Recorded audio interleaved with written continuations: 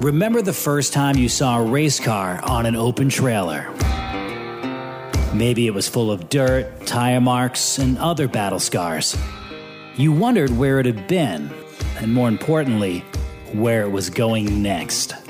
Every open trailer has a story, and we're here to tell it.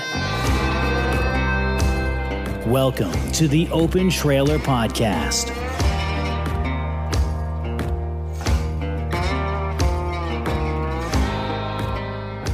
All right, stage 2 of Dan Wolf on Open Trailer Podcast. I'm your host, Andy Austin, and stage 1 was such a trip, as has happened a few times throughout this project, where you hear a story and you're transformed to your younger self at that time when the story was originally unfolding. And for that moment, you are that person. And for me, it was listening to Dan tell a story about the May Motorsport Report, which had an huge influence on me. I was a budding broadcaster. I was enamored with radio. I loved racing, and I just wanted a piece of both. And I didn't know how I was going to get there. And I'm 12. I didn't really have to think about that. But the point is, I was, for a moment, for about 15 minutes, I was that 12-year-old kid who was sitting in the backseat of my parents' car listening to the AM station and more pissed off by the minute that the sun was going down because the AM signal would not be as strong. It doesn't mean that I gave up listening. It just meant I had to listen a little harder. It was a cool experience. So in stage number 2, we talk about the ACT, what became ACT, and the NASCAR North Split, Dan's take on that. He ends up on TV, talks about his son's racing, and we get into something that, if you know me privately, you know my dissatisfaction for all things short track racing streaming and the platform and the different options that exist. No one has been able to convince me that it is anything but a sacrifice bunt in the grand scheme of the racing baseball game. A sacrifice bunt might get you out of the inning. It might get a runner on base, but it really is only going to get you to the next small thing. It has no regard for how you're going to win the game, and that's the most important thing. You don't get a point for winning practice. You don't get a point for winning an inning. You get a W for winning the game. And hey, I'd love to be wrong on it. I really would, but and maybe I am. Maybe I am, and that's not why I don't share it publicly. It does come out in this episode, though, some of my opinions on that, and the reason why I don't bring them up publicly is even though I have a platform, and I obviously have a strong opinion about it, doesn't mean that just because I have the platform and I have the opinion that you need to hear it. I think it needs to be said, and hey, if I'm wrong, please come at me with fact. Please educate me. I'm open-minded. I just, and the research that I've done and what I know about history being humans' best teacher, if you pay attention to it, this is the biggest threat to, it's not the price of gasoline, it isn't the tire shortage or the part shortage. All those are big, but nothing like something that takes away from your personal investment in something that isn't always about you. Sometimes it's great to be at a racetrack for you, but you need to be there for the new person. And I get into that a little bit. And maybe it's too much of a deep thought. Maybe it's not. I don't know. If you don't like it, we can just skip ahead. And I'm sure there are a number of other things that we agree on, which is what we should all be focusing on anyway. And that's why Dan was such a great guest, is because Dan and I can be polar opposites on certain topics, but we don't talk about those topics. We are so in step on other things, and it's so beneficial to focus on the things that you're in step with somebody and disregard the one or two. Like, do you not talk to somebody because you disagree on one or two things? Or do you meet somebody, you're like, that person's a jerk because, so-and-so thinks this way about the thing that I don't think that way about. And you forego the entire relationship, and you don't realize that person probably has about 7 or 8 different layers to them, and maybe you agree on 6 or 7 of the layers, but because you're so fixated on the one thing that you just disagree on, you don't give the other layers a chance, and that's that means you're missing out on the human experience. But this is not a motivation podcast. That was just a rant I got on. Anyway, thank you so much for the support on Patreon. When I say thank you for the support, it isn't just to gloss over and say, we're able to buy gas and, 100% goes back into the podcast. All very true. But I wanted to be as candid as possible and tell you how much it means that you take your hard-earned money and you say, you know what, this is something that is deserving of it. And that isn't false humility or humbleness or whatever. It's just sincerity saying, you know what, it really lights a fire under my ass. On days when I don't want to do this or I'm like, maybe I'll cut the season a little short. And it gets harder and harder because what happens is when you become, this now kind of ties into the streaming thing. When you become invested in someone, and if you're a Patreon member and you contribute to this podcast, I feel that we're invested. And I have I wouldn't say obligation, that has a negative connotation to it. I have a responsibility to not only the listeners, but especially the Patreon members, especially if you're putting up some of your contributions because you enjoy the product, well, then I feel like a fraud if I just discontinue it, right? I mean, there are some people that will take your money. I'm not one of them. So thank you so much for the support. It actually has elongated the season of Open Trailer Podcast. And yeah, man, I mean, it's weird. I mean, I've done this for a very, very long time. I've never felt more weird about accepting. I think that's it. I think I'm just sometimes weird about accepting. I think we all are. Anyway, too much deep thought. Let's get into the podcast. Dan Wolf, stage number 2. Enjoy.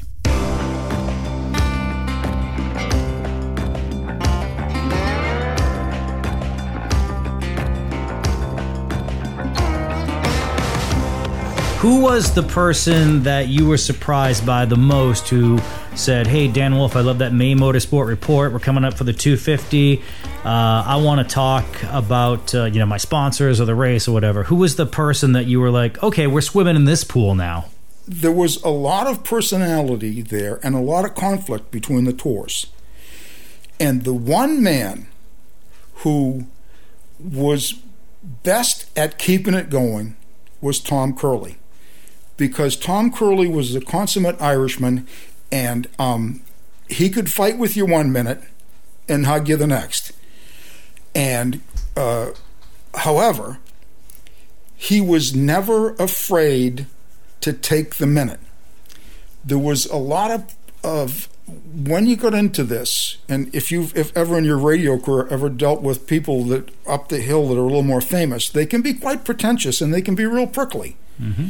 And, we would get these things where Jim Hunter was here and he was the director of NASCAR. And, they didn't work any nonsense. Everything was their way. They were in control of everything. And you couldn't challenge them. And Bob Baer, he was a grumpy son of a gun. You didn't mess with Bob Baer. I've dealt with him face to face. And he was a very powerful, formidable man. And he didn't allow you to challenge him. Didn't care for that. Curley, on the other hand, was an extremely engaging Irishman that you could fight with and have a big disagreement, and then the following week you could all be the best of friends. And he was the most consistent guy. The NASCAR guys had a tendency to be distant. And the other thing between the Busch Tour and the American Canadian Tour is that with the Busch Tour, you ended up talking to different people. So you weren't talking with the same person in charge each time you had an interaction with the tour. With Curley, if something important was happening in the American Canadian Tour, Curley was there and you got to talk to Curley. He didn't have some assistant that you had to talk through. Tom was there, and I really liked Tom Curley, although he could drive you nuts because he was pretty... What was the craziest thing that Tom yelled at you about? It really...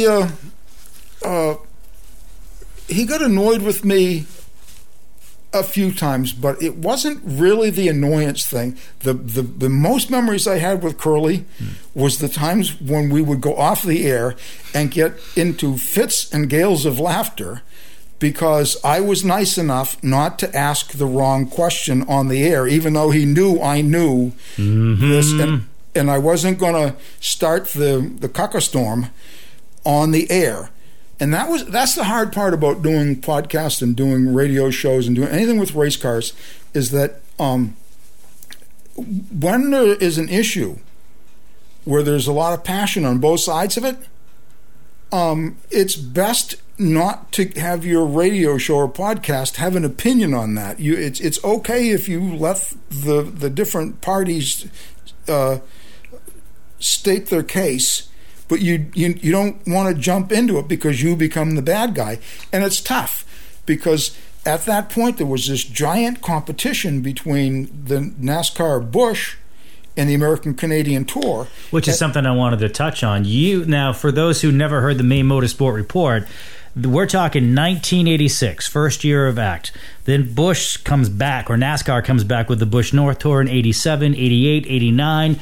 And these are two tours that are drawing 35, 40 cars each time. And I don't think... Well, those who lived it remember the pressure that it was. I mean, it was the pressure cooker it was. But just paint the picture of Tom Curley and just Busch North versus ACT and how it related to Maine Motorsport Report. Well, how it relates is that our show came into effect in the middle of this range war. But you need to go back a couple of years before that.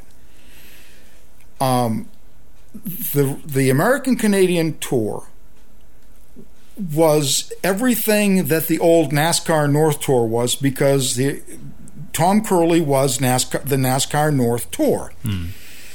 And Tom Curley made a judgment at the Speedway, and the judgment went against Randy LaJoie. Oh, we're talking Catamount.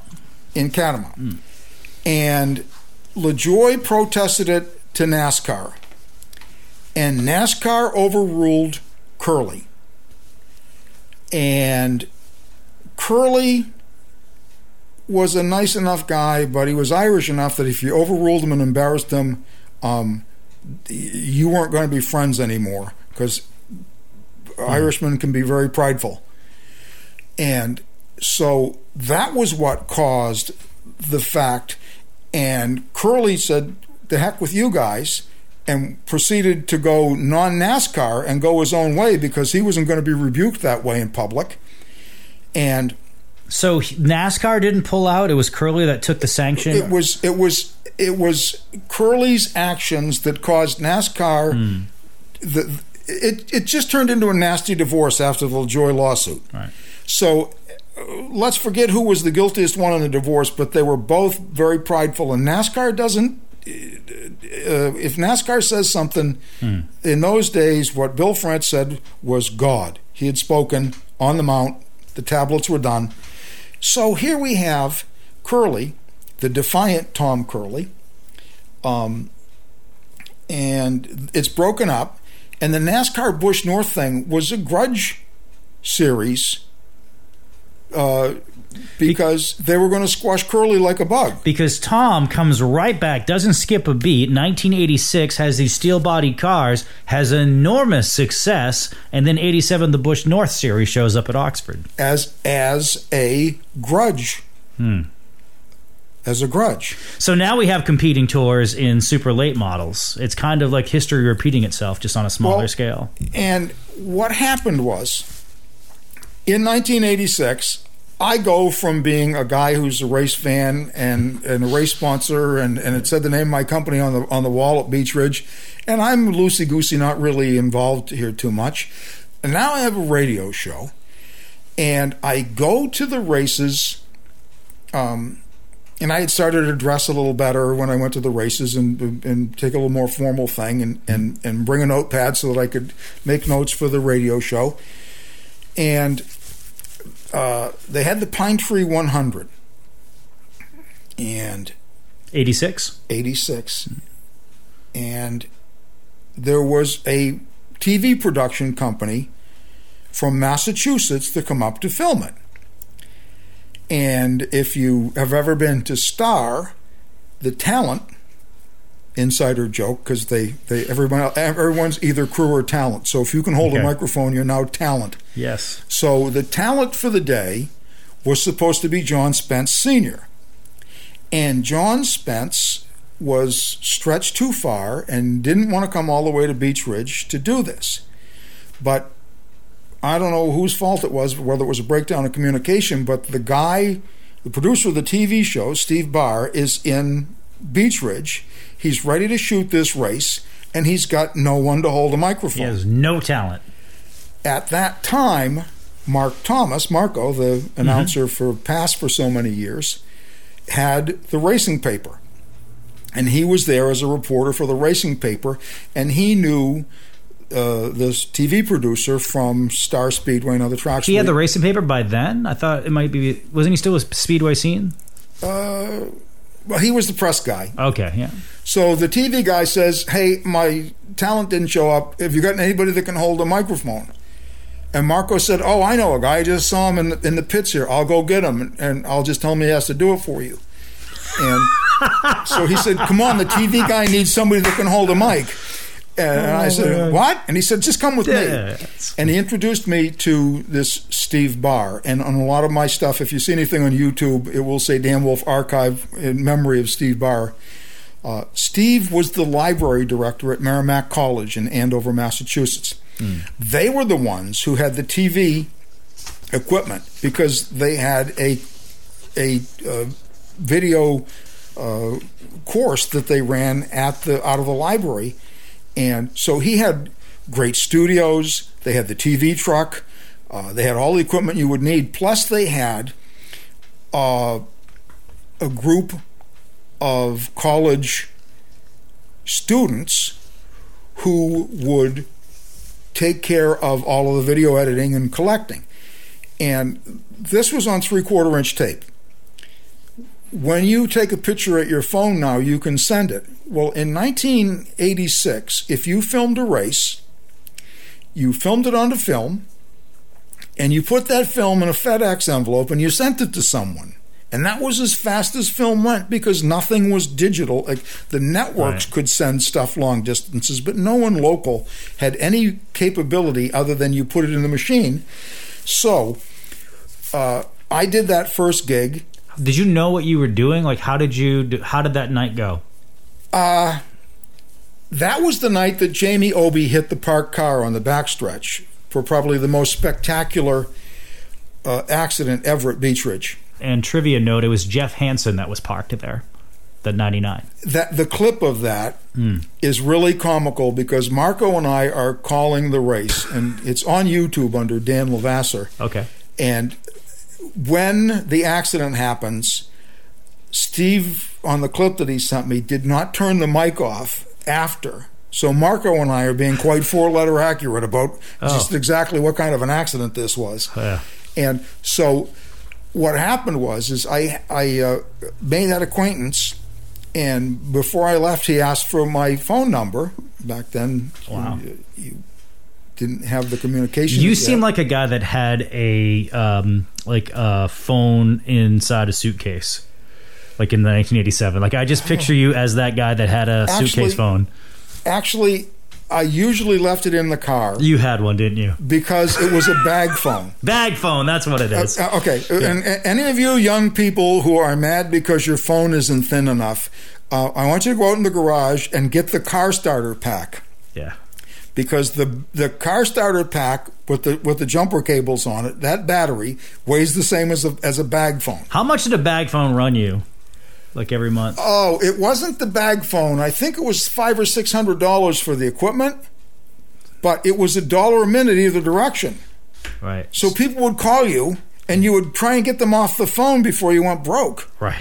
Because it was $1 a minute either direction. It was like being on a cruise ship. Yeah. And so, yeah, I was kind of savvy that way, and that started the relationship with TV. I knew you had a bag phone. I didn't know, but I know. And it was, for me, the TV part was one of the greatest things that ever happened. Steve had been at the mercy of getting talent from whatever track he was working with. And the idea that someone would be there and work with his people was very appealing, because when they came to town to do a race, they would bring 2 or 3 cameramen and the truck and the whole thing. It was a big production. And of course, they had the editing capability back at the shop, so we got to do a lot of fun things. And I got to meet a lot of great people. Interviews with Richard Petty and Davey Allison and Bobby Allison. You ever get nervous? Rusty Wallace. I haven't got a nervous bone in my body once I start to work. Okay. If you'd like to see me be nervous, tell me that we're going to start working in a half an hour. Oh, boy. And I'll be nervous for the next half hour. Once we start to work, I would sit in the pit road at Beech Ridge, and my legs would bounce because I was so nervous waiting to go out on the track. And as soon as I get out there, I wasn't nervous anymore. But waiting makes me nervous. Working makes me happy. Someone says that you're going to interview Johnny Rutherford. How much of a heads up do you have on that? Actually, that is one of the I would say the proudest moment in TV that I had. In 1988 or 9, Johnny Rutherford, 4-time Indy champion, was now subjected to all of these rich people whose fathers owned millions of acres of oranges, who come in and bought IndyCar rides and could not get a full-time IndyCar ride. He was driving for Mac Tools on a partial season race thing, and the rest of the time he had to go to these tank racetracks and promote Mac Tools. So the press booth at Star was very small then. So we get there, and Steve says, Johnny Rutherford's here, and I want an interview. John Rutherford IV shows up, and he is surly as can be. Really? And he's just not friendly or nice at all. He just didn't want to be there. And if you go on the backside, Star's the only place where on the backside of the grandstand, there's grandstand benches that you can sit on the backside behind the grandstand area. And he was really unhappy, and I asked him for an interview, and he kind of blew me off, and he didn't say no, but he just was surly. And I said, let's go out back and sit where it's quiet out of the press booth for a minute. And I pointed to the camera guy, and that's great when you're the talent. You just point at a camera guy and move your fingers, and they magically show up with equipment because you're going to say something important. And we went down back behind, and it was kind of quiet. It was well before the races were started. And I looked him in the face, and I said, I can understand why you're upset. It's got to stink being a 4-time Indy 500 winner, and some schmuck with cash is driving the car on the circuit that you should be driving, and you're here peddling tools. And he looked at me, and I said, but you know what? I think it's still a story, and I want to interview, and I'd ask you to make the best of this with me if you could. And he looked at me, and it kind of rolled his eye, a little bit of an eye roll. And we started talking about how difficult. And I asked the hard questions. You know, what's it like to be here at Star Speedway while some guy with a lot of cash has the ride you should have with your abilities and credentials? And we had an honest talk about it.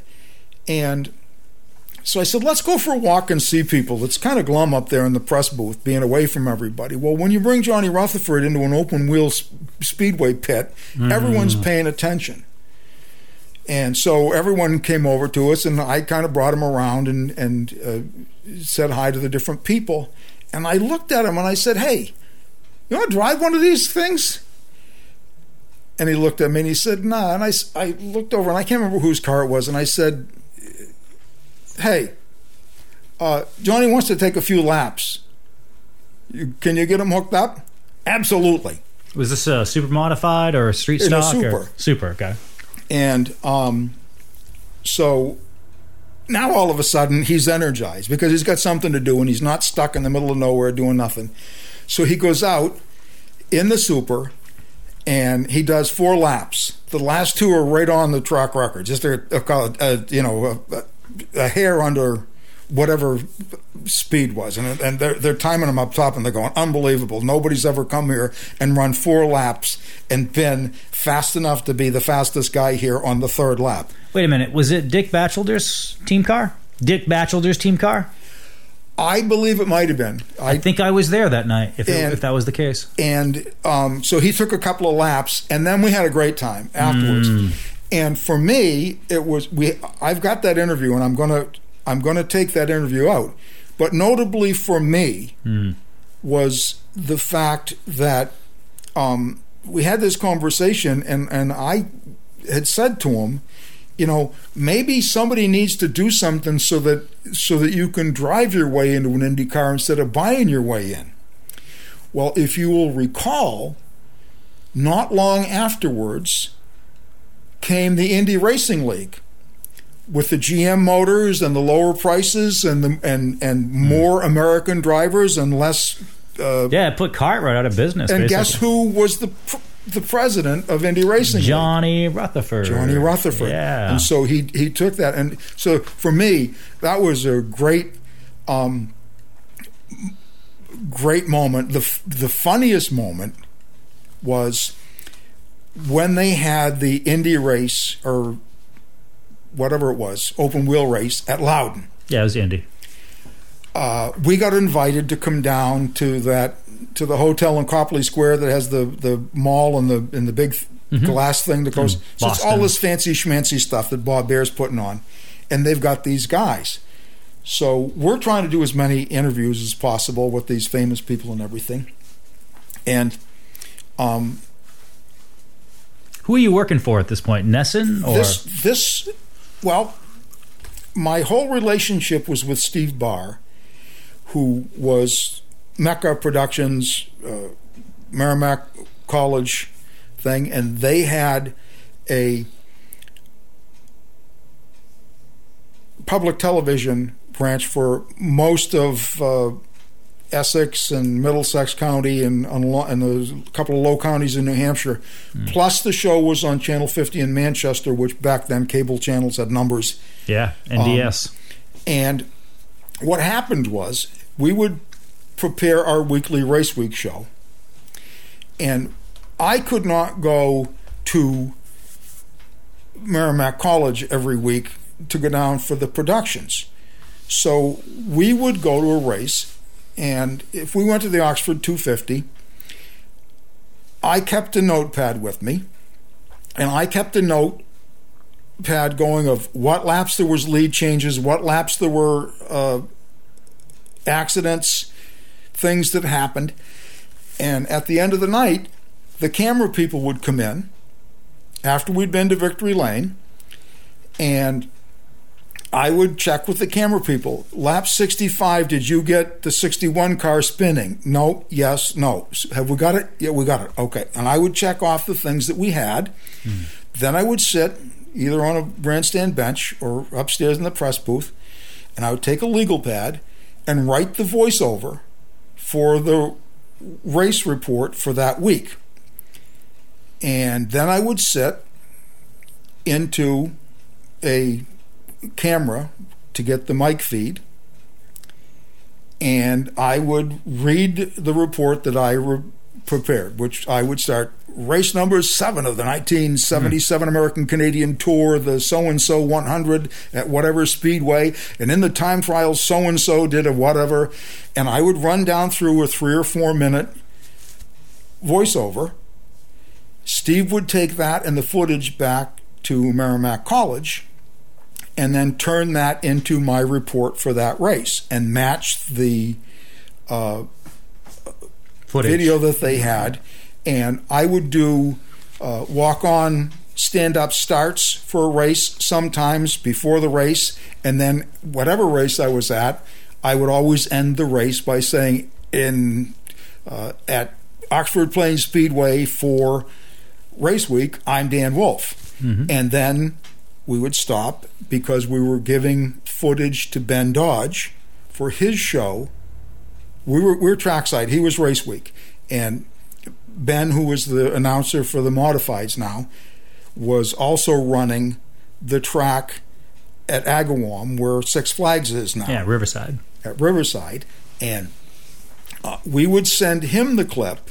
So when I would do the clip, whatever other people were sending out, I would look in and I would start and I would say, for Trackside, I'm Dan Wolf. And I would say, for Race Week, I'm Dan Wolf. And then I would say, for whatever. Yep. And then we would bundle that up. And of course, everything is so instant now. In those days, local racing was only covered nationally on ESPN SportsCenter, and that was on Wednesday night. So Steve would prepare our race reports on Monday. They would go into a FedEx envelope, and they would be FedEx to ESPN. They would get them. And I was trained to hold you at arm's length when I interviewed you, to try and keep me out of the shot, remind you not to answer the question by saying, thanks, Dan, because we're going to send this to someone else. Mm-hmm. And I would hold you back and keep myself out of the show, and I was taught to pause. I would say, okay, we're going to go now. Pause.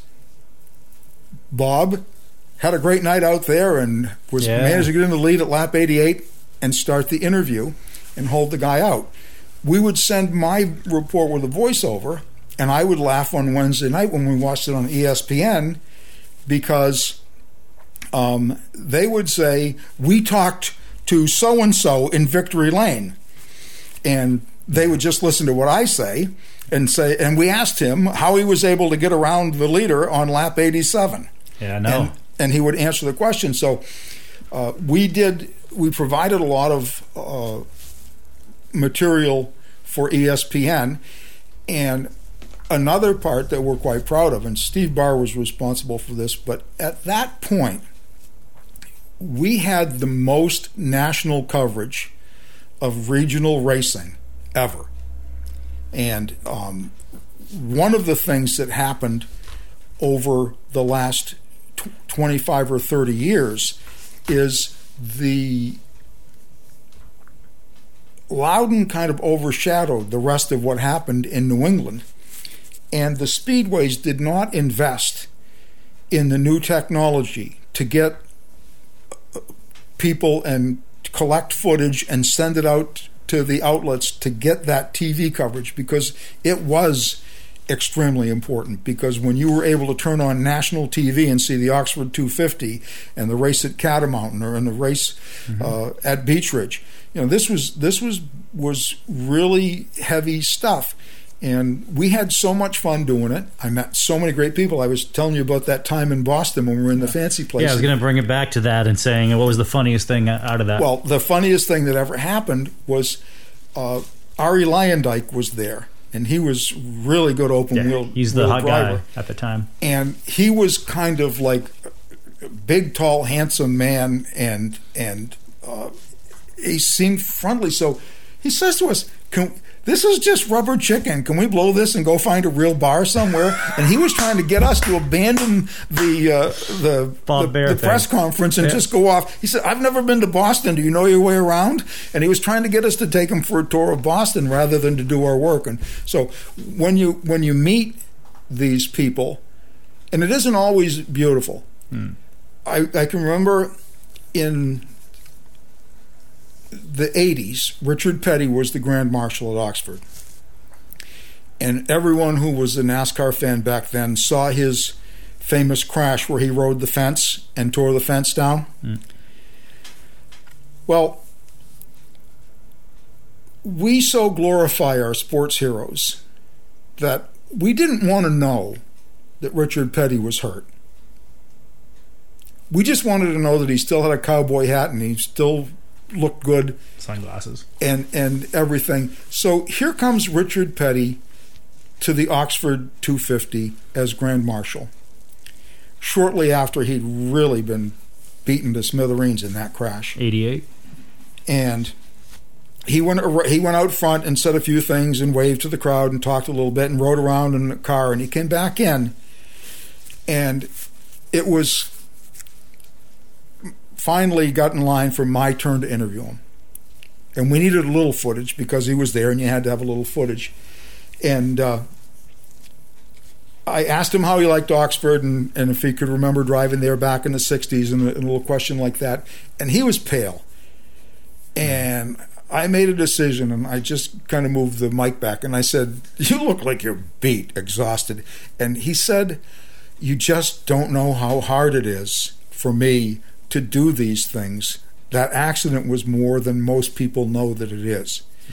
And it was so human and so real. And here's a guy who, he didn't need the money. He didn't need anything. He just had to be in the middle of everything. He still does. He's like, what, 84? And he doesn't own his team anymore, but he's still the figurehead of Richard Petty Motorsports with GMS. And the part of it is that one of the things about what's gone wrong in racing is that it's become so impersonal. There was a couple of things about Richard Petty that are very interesting. My brother was best friends with the carrier that owned Bristol, and back in the day. And in '76, I went to the Bristol race, and because my brother was friends with the guy, I mean, he had his own helipad inside the speedway where he could come and go, and he had my brother had quite a bit of money, and they were quite on the thing. And I got full pass, anywhere pass. And so I got to talk to different people. And when the race got over, everyone's leaving, and you park in the infield at Bristol, and you might as well not try and leave for an hour or two because it's just such a line trying to get out. And I'm there, and I hear a motor start, and around comes the 43 car. So I walk over, and the infield at Bristol in those days was an Armco barrier. And I walked over to the barrier, and along the apron of the track comes the 43 car doing maybe 25, 30 miles an hour. It's full of little kids and Richard. And he's laughing and talking, and they're going around for laps. And he keeps doing this until there's no more little kids that want to go for a ride. Meanwhile, other people are all loaded in their cars in the carrier, and they're halfway home. And so he's out there giving rides to little kids. And so I had to go to the bathroom, and I head over toward the bathroom. And in Bristol, there was not only a bathroom, but they also had a shower room that was for the drivers. And there's a line for the shower room. I'm thinking to myself, why are pedestrians going to the shower in the infield? I look in, on a bench, driver's suit down around his waist and the arms tied together, is Richard Petty signing autographs for anyone who would want one.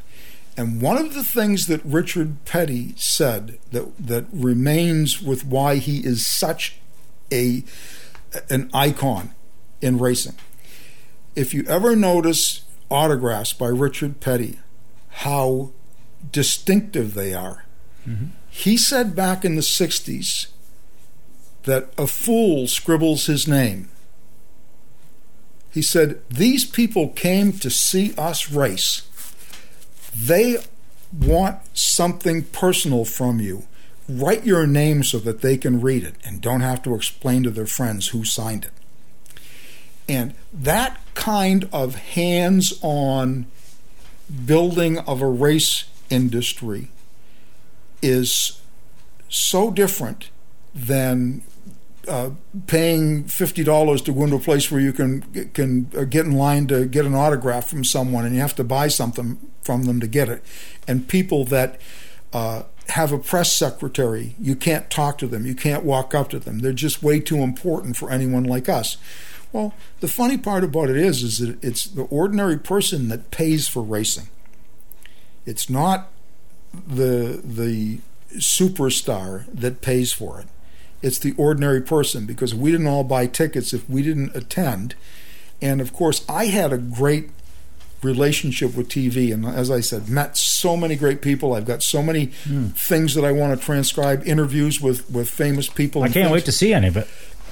But I will say this about it, that as for short track racing in America today, as good as TV was for me, TV has been a big part of why local racing has been struggling for years, and that's because NASCAR vacuums out $1 billion in TV money, and it leaves practically no TV budget for local racing.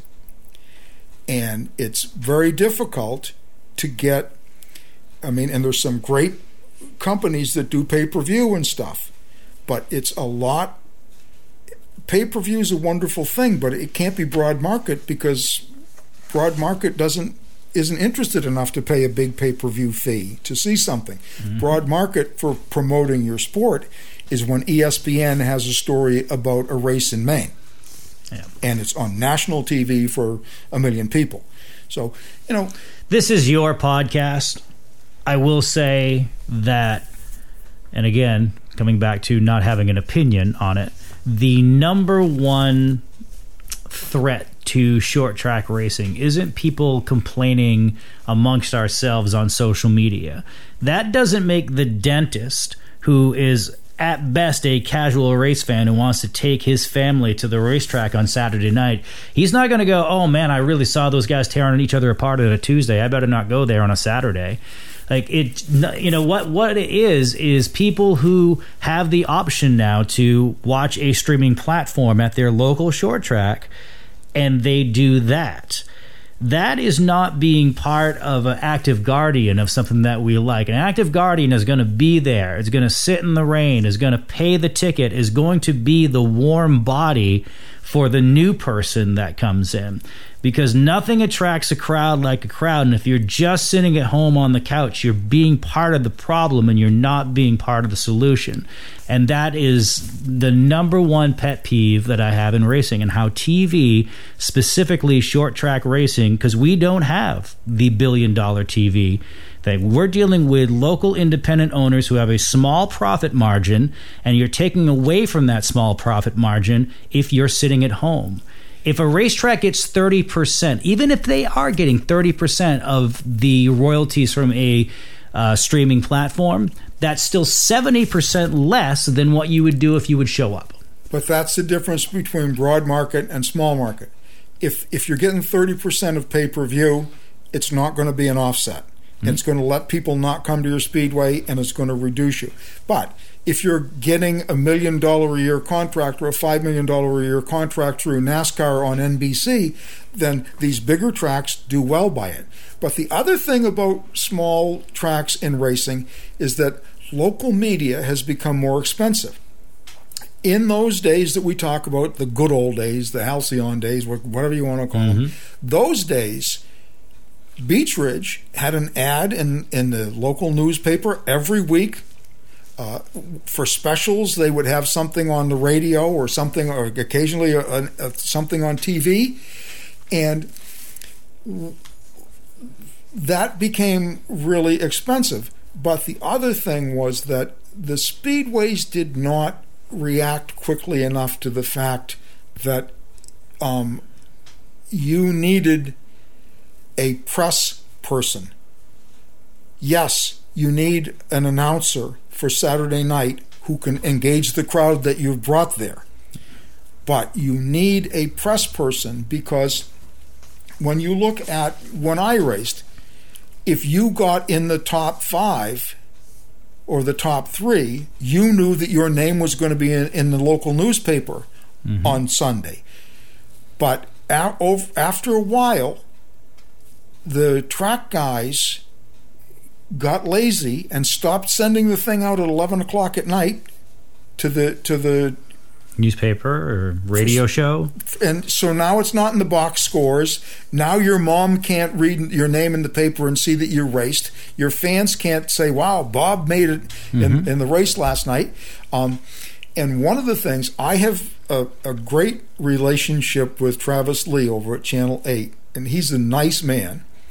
But his group, his radio station, his sports programming does really not have a lot of emphasis from them for him to go out and get auto racing. Nope. And so as small short track racers, we need someone that can go engage the local radio guy, the local TV guy, to get on their sports broadcast. And so we kind of missed that a little bit. And part of that, we complain about social media. Social media has made it much easier to get information out to race fans. However,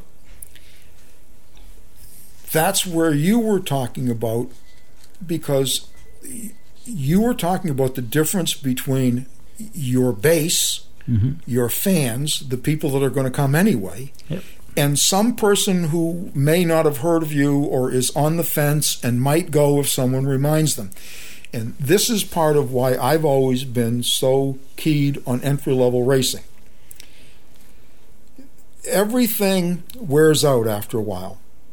If you bowl, after a while you don't bowl as much as you used to. So even if you're an avid race fan, I saw a comment when Beech Ridge closed about, I haven't been there in years, but I can't understand why it closed. Yeah, okay. You're not part of the solution. Right? You haven't been there in years and you can't understand why it closed. Well, I can. But with Street Devils, with any kind of entry-level racing, you get new people from different walks of life and new people that are exposed. And, it doesn't matter to the guy who owns the speedway if you paid $12 to get in because you're an avid race fan, or because Bob, the guy you work with, just bought a little cheap race car and it's his first race. It doesn't matter. All that matters is that there's a posterior sitting in that seat. And it's hard to face the fact that one of the very few things that has not seen inflation over the years is the price of a seat at a short track. Right. Not really. And their insurance has gone up about 70%. Right. But in many cases, when you look at short track seat prices, remember now that Beech Ridge used to have 8 or 10 special races that were $25, $30 to get in the grandstand. And now they have a local track will have a few races that are expensive, but if they don't bring their baseline, I think at Oxford they have a $40 family pack or something, and there was always the $10 and $12 NASCAR nights at Beech Ridge, and most of the normal weekly races that are not some special tour event are marginally what tickets sold for 20 years ago. And that made it real difficult because everything else went up. Yeah. I mean, price of fuel, price of property taxes, your insurance. People don't take this stuff into consideration. We're just beating the drum here. I know this is your podcast, Dan, and one of the things that I know you're most proud of is you've had... Actually, there are 2 questions I have. I have one quick question I want to ask at the end. Just remind me. This is more about, I was going to say your second act, but you've had basically about 5 at this point. And the most recent one, Street Devils aside, is Johnny Wolf becoming a champion. Well, everyone who has kids can have no greater joy than to have the kids be successful. We were going along. I had a go-kart for Johnny when he was 8 or 9 years old, and we tried that a little bit, and it was okay. And our friend over at Wyman's Auto Body, Joe Wyman, his son Matt was running in the Mad Bombers. And Matt decided he was done with the Mad Bombers and he was going to do some Wildcat racing. Is that where the 42 came from? And that was the 42. Oh. Well, Joe and I have been friends since the 70s. Matt moved up in a division, and Joe liked Johnny because Johnny's a really nice kid. And Johnny was just 15, and Joe said, why don't you take that white car, that 42 car for Johnny? And I said, well, I don't know. And he said, just take it. Don't worry about it. And he gave Johnny the car, and he said, the only thing I want back is the motor. because it had a real good Hinkson motor in it, and that he had paid some pretty good money for probably. And another one of the engine builders that was successful at Beech Ridge.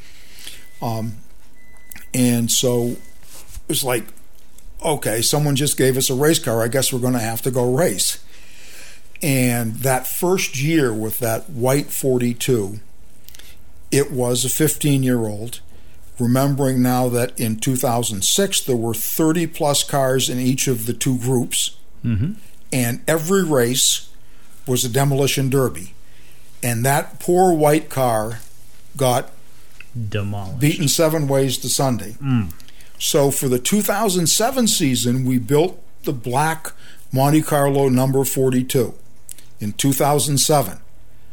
Now, at the last race at Beech Ridge, Johnny ran that car that we built in 2007. That's the only car he's run since. All of those seasons, the wins, the championship, all of that was in that same car that we did in 2007. The G-body. And that was he was so much better suited to be a race car driver than I am. Why? And I'm temperamental. I'm impetuous. I'm impatient. Yeah. You know, when you go out into a race car and you're rough, and you're impatient, you're just going to be in trouble all the time. And Johnny is the epitome of patience. And he would always say to me, "Don't say anything to anybody here. I don't want to be smashing cars out on the track because you told somebody something they didn't want to hear in the pits. Shut up. Don't say anything." And his motto always was that if you run over people all the time, if you're having a good day, they'll run over you. And he got to be one of the guys at Beech Ridge in the Mad Bombers that you could walk up to anybody and say, if you could ride side by side for 10 laps with anybody out there, who would you want to go one-on-one for 10 laps with? And they'd all say Johnny. That's cool. Because you could rub, you could scrape, you could use the entire track from the inside to the very outside, but everybody would finish all 10 laps because that's the way Johnny rolls. And of course, Johnny in the 8th grade met Caitlin, and they have been together ever since. That's amazing. Now with 2 girls, 7 and 9. And of course, Johnny had the car, and I was someplace and I saw an old Monte Carlo. It was an ugly orange thing, and I had to have it, and we loaded it on the trailer, and I bought it for little money as you did back then, and it was sitting there, and I said, "Johnny, do you think Caitlin would like to have a ladies' league car?" And he said, "I don't know, I'll ask her." Well, her stepfather, Rob Walker, was always been at Beech Ridge and raced a little back in the day in the Wildcats, and was always involved with it. And so she said, "Yeah, I'd like it." So Johnny and Caitlin and I cleaned out the interior parts and got the thing stripped down. And her stepfather come over and said, "Oh, that's going to be her race car?" Yeah. He said, "Mind if I take it over to my Little Falls Auto and look it over a little bit?" Well, he never brought it back. He just built her a race car, and it was a great thing because for couples, especially couples that have been together, you have to remember now that Caitlin got her first win long before Johnny did, and got her first championship long before Johnny did. Yes. And she raced and had fun with it. And then when their oldest daughter was born, she kind of went into mommy mode, and she wasn't quite as interested in having a race car. We've still got that car. Yeah. And it's still sitting there waiting in case she ever changes her mind. But Championship night, 2016. What was that like for Dad? Okay. Over the course of 2016 Mad Bomber varsity season, it was pretty clear that there were 2 guys that were hot. One was the 38, Jason Kennedy, and the other was the 42, Johnny Wolf. And we were hustling and doing everything we could, and Jason had the help and talent of Dan McCaig and his group behind him. So they knew the right things to do and how to prep a race car and how to win a championship. So it was nip and tuck. And the last couple of races, Johnny had to count points because it was that close. And it came down to that final race. And Johnny had enough car to win that final race that night. And the championship depended on a couple of things. One, he got around sideways with Chris Burgess, and Burgess tucked him back into line and waved, and they kept going. And number two, he just got on Jason's bumper and just stayed with him. That's gotta suck if you're Jason. He went in 4 points ahead, yeah, and knew he could. If you finished on his bumper, he knew he would win. And championships are hard from the announcer's booth, because when they're close like that, you need to keep your mouth closed until you get the word from race control that the championship's been decided, before you go saying even tentatively it looks like our champion's gonna be. Because if you get it wrong, woo, are you going to be the unpopular announcer for that one? So in Caitlin's case and in Johnny's case, both, Caitlin won by 4 points and Johnny won by 2. So, of course, I was almost blue because I'd been holding my breath from warm-ups. Yes. And when it's that close on points, if you recall, you were in the booth, and they did not immediately announce because they wanted to go over this, because with 2 points difference between the winner and the other guy, you want to check this and make sure that you're 100% right before you make the announcement. It was so darn close. The place was packed. I didn't want to make that call in front of thousands of people. And the clock is ticking, and finally things are going back down a little bit, and finally you go ahead and announce that he's the champion. And I breathed for the first time all night. There were 2 hometown hero pictures in Speedway Illustrated about Johnny winning his first race after 10 years, winning his first championship. Yeah, I remember that. One of the things about this, and it's on my wall, and I love the photo. It's a Jamie Williams photo. I don't know how Jamie happened to do it, but Johnny won the feature. You can see that the car is absolutely immaculate. There's not a speck of dirt on it. He never touched anybody.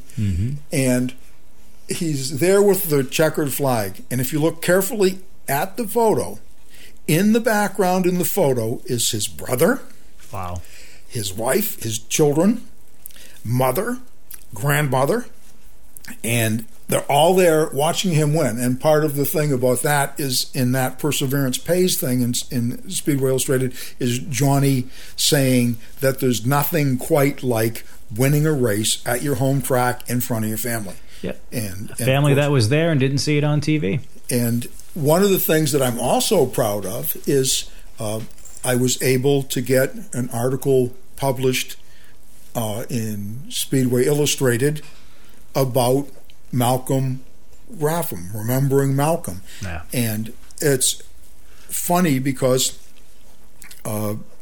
you factor into that story, because I had collected up some great stories about how Malcolm was and tried to make the story describe Malcolm as a person and try and get the essence of who he was. And a lot of people said, I didn't know you and Malcolm were friends. It was hard to be friends with Malcolm. He was a tough tech man, and we had a race car. So it was like we weren't close buddies, but I'd always gotten along with him. And I wanted to capture in the story about him the fact that Malcolm was a positive thing in racing, because you could be in an argument with him about some technical thing, about something he was trying to accomplish in tech. And 3 hours later, if you saw him, there was no grudge kept. If you treated him with respect, he treated you with respect back. It's just he had to make tech man's a hard job. You have to make a decision, and when he did, but I was very proud to get that published in a national magazine, and I also had published in Marco's racing paper a story that I did about Mike Murphy, who was my gym teacher and a dear friend for his whole life, and it was nice. One of the, you talk about memories that you get. I did that story about Mike from a personal point of view in Marco's racing paper, and I still have a note that I got from his wife Julie thanking me for the article.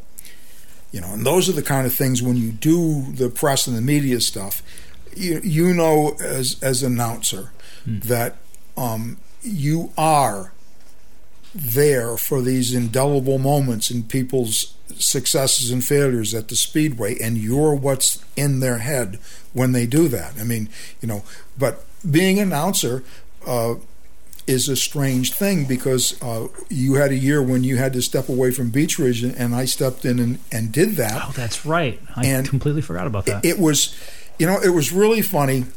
Andy Cusack said to me, Andy Austin's got to step away for a year. I need someone to do this, and I don't know about next year, but I'm not going to tell you that you got next year. I can tell you can do it this year, but I can't tell you anything about the future beyond that. Will you do it? And I like Beech Ridge, so I thought, well, fine, I'll go do it, and I'll have as much fun as I can. Right. And one of the things about being the announcer is that being the announcer is like what you said about the radio show. You create your group of people who appreciate how you do it. And, I'm sure when you stepped in, there were some pretty big boots to fill. And I'm sure when you first got there as announcer, you felt like you weren't the guy that they were looking for. You were the new guy. Everybody that had done that job was a certain age. I wasn't. I didn't try to be anybody else. It's anytime you do any kind of media,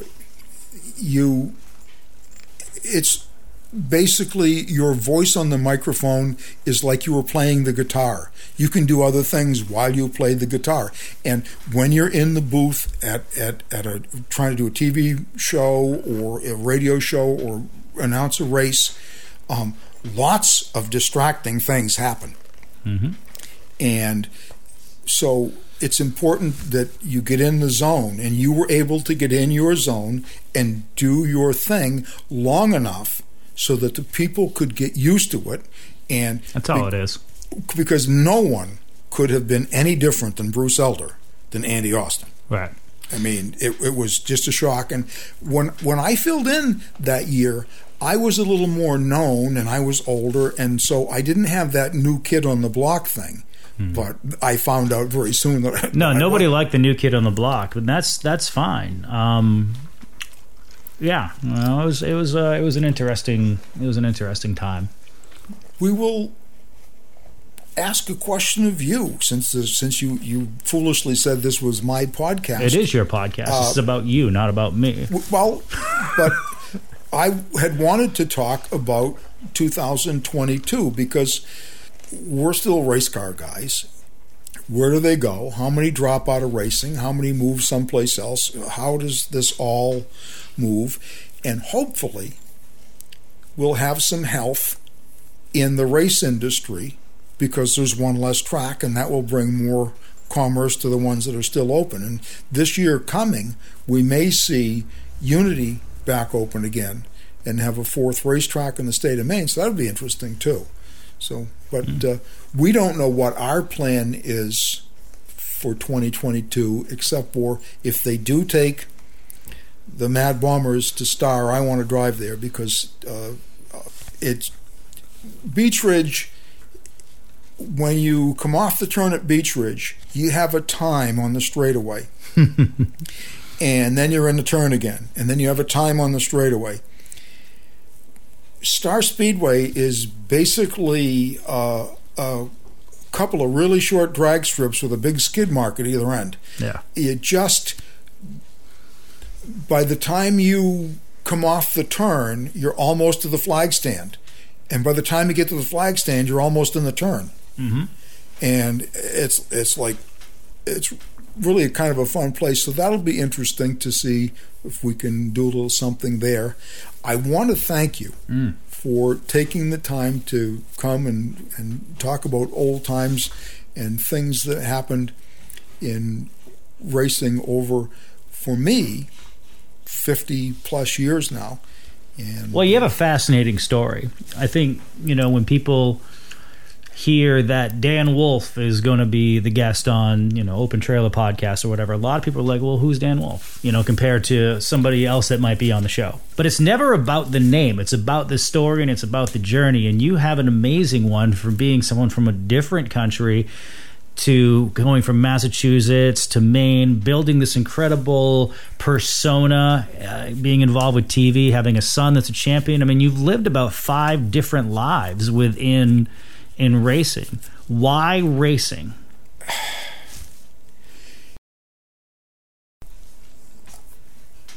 It's interesting. I am not a sports fan.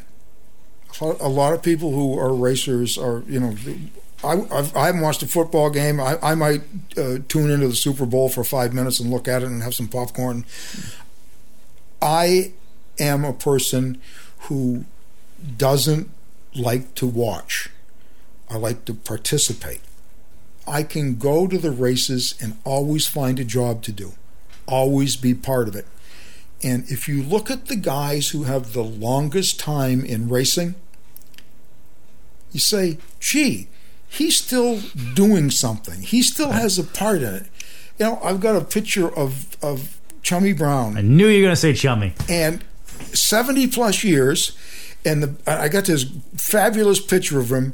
He had driven Rusty's car over to the front stretch for the fan meet and greet. Mm-hmm. And here's this 80-something-year-old guy in the race car having a ball. He's been involved in so many people's careers and so much of racing. But like me, it works for him, and it continues to work for him because he's actively doing something. He's participating.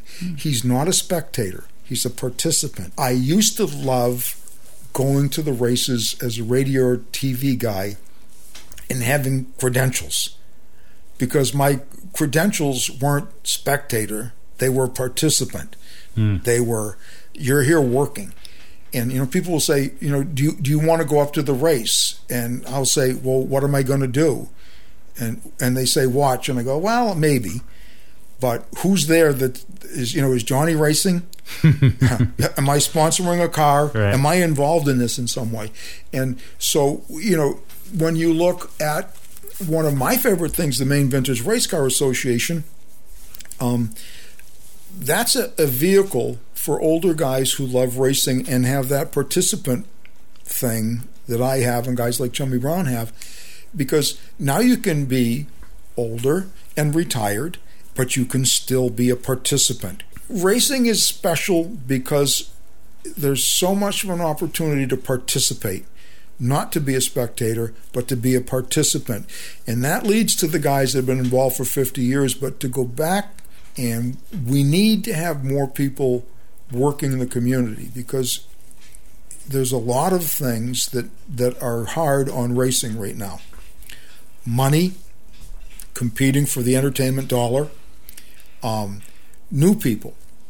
We need an influx of new people, and it has become incredibly, with the used car price crisis, to buy an old piece of crap car to make an entry-level street stock is $700, $800, $1,000. As Johnny would say to me, you can't find a Camaro or a Monte Carlo that you can cut up for a race car for less than $2,000.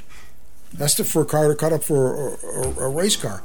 So we need that street level. We need to figure out how to race these little cars, but having that street level car be expensive to buy, that makes it hard. But We got to work together. Racing leads to lifetime friendships.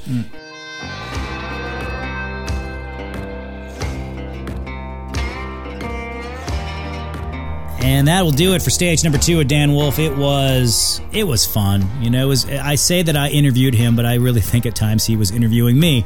Doesn't matter. It was killer. Next time out, Open Trailer Podcast does something. We're doing something a little different. Now, we're at a very interesting time in Maine racing history, where an iconic track, Beech Ridge Motor Speedway, has shut down. But what happens when your favorite racetrack, when your home shuts down? I'm going to race Oxford. I'm going to race Wiscasset. And then I jump back to Oxford and then back to Wiscasset again. So I just feel like nothing's going to feel like home. But I'm excited to go race somewhere else anyways. If the Oxford deal works out well and they have a good car count, I'll try that out. It's just, I don't know. Nothing's going to really feel right, if you know what I mean. Where do they go? We'll find out next time on Open Trailer Podcast. I'm Andy Austin. Thanks for listening.